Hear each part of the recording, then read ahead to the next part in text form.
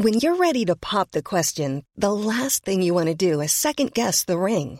At BlueNile.com, you can design a one-of-a-kind ring with the ease and convenience of shopping online. Choose your diamond and setting. When you find the one, you'll get it delivered right to your door. Go to BlueNile.com and use promo code LISTEN to get $50 off your purchase of $500 or more. That's code LISTEN at BlueNile.com for $50 off your purchase.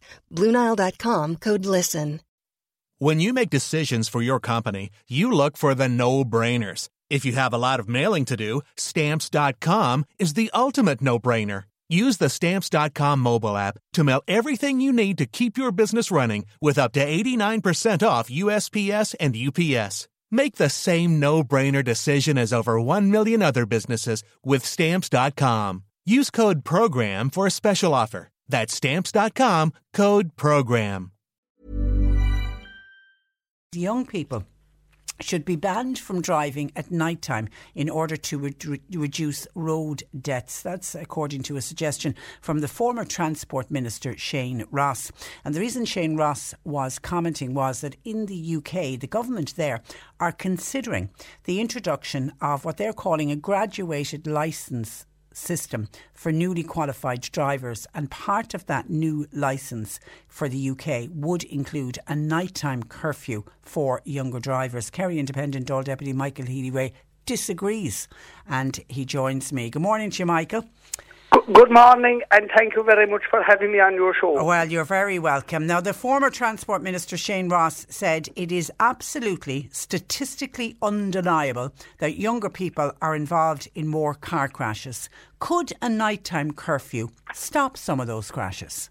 No. The first thing, and I always say this when we're doing an interview like this, is that I want to acknowledge the heartache and the torture that families have gone through when they've lost a loved relative, either completely or had them injured in a road traffic accident. So it's always right to acknowledge that, and that our sympathies are with those families.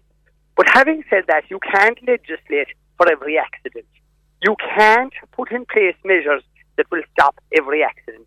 Remember, it's not many, many years ago when cars were being produced. They were produced with no safety belt. There was no such thing as a crumple zone. Cars were literally, if you had a bang, there was nothing to protect you whatsoever, right? So our methods of transport have become safer in that there's all types of brake devices, there's crumple zones, there's good safety devices, there's air cushions, there's all these different things. Our roads, the surfaces are becoming better. We have crash barriers in place in dangerous areas. But in spite of all that, people are still dying on our roads, and you have to ask yourself why. And the answer is the law of statistics. In other words, when you have a lot of people on the road, when you have a lot of people moving, going to and from work, people leading busy lives, they are going to, unfortunately and very sadly, have accidents. Now, picking on young people and targeting them now and saying that, oh, well, you know, we lock these people up at night and we won't allow them out. For God's sake, who are we to go saying to young people? And who am I as a legislator? A person that's elected to represent young people, as well as old people and middle-aged people. Who am I to come along and say to a young person, well, I don't trust you to drive your car safely. I don't trust you, so I'm going to vote through legislation in the Dáil to ban you from driving your vehicle that you've worked damn hard to have. You've worked damn hard to pay your insurance. And how dare I or any other legislator come along and say to that nice, young, respectable boy or girl, I'm not going to give you the same chance in life that I got. I was allowed to drive a car, and I was allowed to go on the road when I was the age. And how dare I come along now at this stage and say, well, it's my belief. Or how dare Shane Ross come along and suggest that this is right? I think that's a no-trade. I think it's an infringement on young people's basic right. What are we going to say to their parents? Oh, well, if Johnny gets a job down in a local hotel or in a factory at night, or if he needs to go to work in the evening, well, he might be able to drive there, all right. But when it comes to going home, you'll have to head out and pick him up. Like, that's an outrage. And people living in rural areas, it's an attack on rural Ireland. Yeah, I was just going to bring that up. I mean, if you've got a young person living in a city or a large urban area where there's public transport, they may be able to get to and from work if they needed to go, or to and from anywhere. But you can't say the same about people living in a rural area. Shane can say that, no bother in the world. But tell that to a young boy or girl in Ballinskellig or in Goleen or in Durrus or in Dromukti. Say that to young people around in our type of areas. Oh yes, get mom or dad or rent your uncle to drive you to on from work because you run a night shift. These young people, like I say, give them the same chance and the same rights that you and I and everybody else have. And don't mind this trying to wrap people up in cotton wool. Of course, I'd give my back teeth if I thought that I could save one person's hair on their head and stop them from having an accident. But I'm not able to. And the reason I'm not able to is because the law of averages will dictate that, sadly, people will have accidents. I do an enormous amount of driving, and it's only by the grace of God and by and I've had plenty of different things happen to me on the road. But, like, that's the law of averages. If you're not driving much, perhaps not much will happen to you. But if you're on the road a lot, and if the roads are being used, there will be accidents. People will make mistakes, and I've made plenty of them in my time, and so will everybody else. But you can't legislate for error. You can't legislate for mishaps that happen. A person could skid.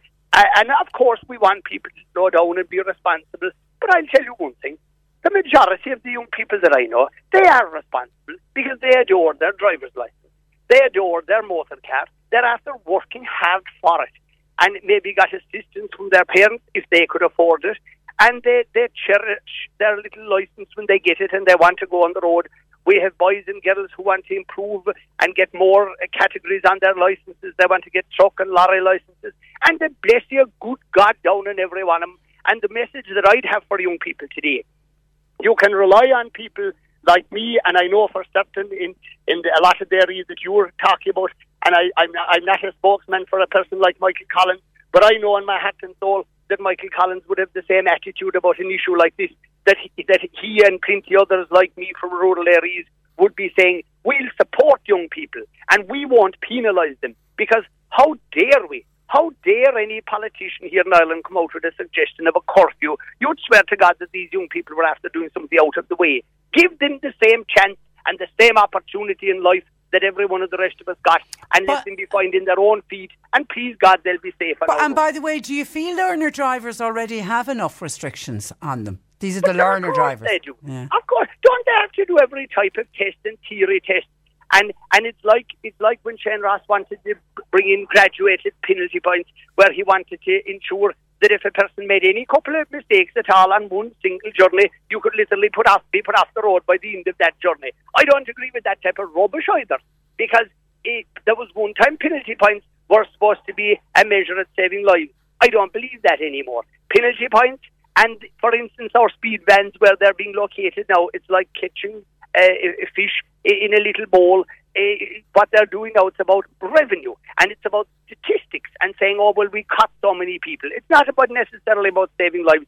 Before, when a speed van had to be put somewhere, there had to be signs up there. You couldn't have speed vans on the motorway. That's all changed now. And why? It's not about saving lives. It's about collecting revenue and penalising people who are going to work. Yeah, and I know when you see, you'd often see a speed van and it's parked at the top of a climbing lane, and that always frustrates me, because you're thinking somebody has to speed up on a climbing lane because they're trying to overtake somebody, and you're to the top of the hill and there's a speed van, and wow, so many people are getting caught that way. So I think a lot of people will agree with you on that. But just by the way, looking at because I know Shane Ross, the reason he brought it up was because of what's happening over in the UK, and by the way, there are only proposals in the UK, but one of the proposals in the UK is to ban young drivers carrying passengers under a certain age. Obviously, what they're trying to do is stop a carload of, say, young fellas or young girls. Would you be against that? More rubbish, more Gestapo type stuff. Where are we, in Red Russia? What do they want to do? Stop a young boy from making friends with a young girl or a partner that they might want to go out courting at night? And what are we going to do with young people? Tell them, oh, well, you're not allowed to meet up with each other because Shane Ross or other people over in England think it's a good idea for you not to meet up? More rubbish. What are we going to do? Tell the people they can't go courting? for God's sake. I mean, people have to get real in life. Right. And I don't give a tuppenny halfpenny damn if politicians over in England, if they think this is a good suggestion, and if people like Shane Ross want to come along and agree with it. My answer is, well, you're the same geniuses that thought it was a good idea to vote yourselves out of the EU and create such a monumental mess that it'll take generations and generations to try and come to grips with the problems that they created. These were the politicians that led us into those type of situations. And I'm not going to be led by the hand by any politician over in England, be they senior or junior politicians, nor am I going to be led by the hand by people who are retired politicians here in Ireland, who I have nothing but respect for in other regards. I'm not coming on having a rave about Shane Ross because but you just think he's wrong. You think he's wrong on this. You just think he's wrong on this. Okay. But having said that, everybody knows that I was always very, very cordial and friendly with Shane because we had offices near, and I'm sure that in his own heart and soul he means well. But what I'm saying is sometimes well-intentions can have the opposite effect. Okay. And I just don't agree with what's being proposed. And just very finally, because we had a lot of people commenting on this this morning, everything that's going on with the release of the text messages, and in particular Simon Coveney saying he regularly deletes text messages and clears everything off his phone. Do you do that? Do you delete things from your phone on a regular basis? I have to be honest, I do. And one thing that I like having the fun and the blackguarding as good as anybody, right? But sometimes if things were sent to your phone that, let me be polite about this, that I might consider rude or something like that, I obviously would delete that sort of thing from my phone. Now, number one, we're all human beings. You might have a laugh at something. It could be a joke or it could be something. But at the same time, you wouldn't like it to be there on your phone. And of course I would delete things. And what I would do on a regular basis is, if I thought a thing was finished with or dispensed with, I would delete it. So would I be down on top of Simon Coveney because of deleting stuff off a phone? I wouldn't. But having said that, if you thought something was important, and you must remember, when you're talking about ministers and senior people in government, they have to think differently perhaps to the rest of us, because they are really accountable for departments, they're accountable for monumental decisions, and of course, what happened in that whole debacle, it was handled badly, it was handled poorly, and I'll put it to you this way, and I'll leave you with this word. If it was a Healy-Rae that was appointed to that position, or if it was a Michael Collins that was appointed to that position because they had supported a government or done something like that, there'd be people in the media circles, they'd be going around like vultures saying, oh my God, this is criminal, this is outrageous, the minister's head will have to roll, the Healy-Rae's head will have to roll, and there'd be absolute war about it. What are the media saying about this? It's all over with it, not in a winker, it's fine out. It's fine out because it was Leo, wonderful Leo, the man that gives them all the information they want, whatever they want, and courts gives them information from meetings that he's inside, and the people outside the meeting know more about what's happening at the meeting if Leo's there than the people inside of the meeting. That is a well-known fact. Well, it's getting a lot of coverage in the media. You can't say the media are ignoring it. It isn't going away for sure. And I think there's a lot in government would like to see it just go away. They very well might, but look, they made a mess of it from the very beginning to the very end. They made a mess of it. Okay. And look, it's their mess. They can be cleaned up. And it isn't going away. Listen, Michael, we leave it there. Thank you for that, and thanks for joining us on the programme as always. For the opportunity. Good morning to you. Bye bye. That is Kerry Independent Dáil Deputy Michael Healy-Rae. Hi, I'm Daniel, founder of Pretty Litter. Did you know cats tend to hide symptoms of sickness and pain? I learned this the hard way after losing my cat, Gingy. So I created Pretty Litter, a health monitoring litter that helps detect early signs of illness by changing colors, saving you money and potentially your cat's life. Pretty Litter is veterinarian developed, and it's the easiest way to keep tabs on your fur baby's health right at home. Go to prettylitter.com and use code ACAST for 20% off your first order and a free cat toy. Terms and conditions apply. See site for details.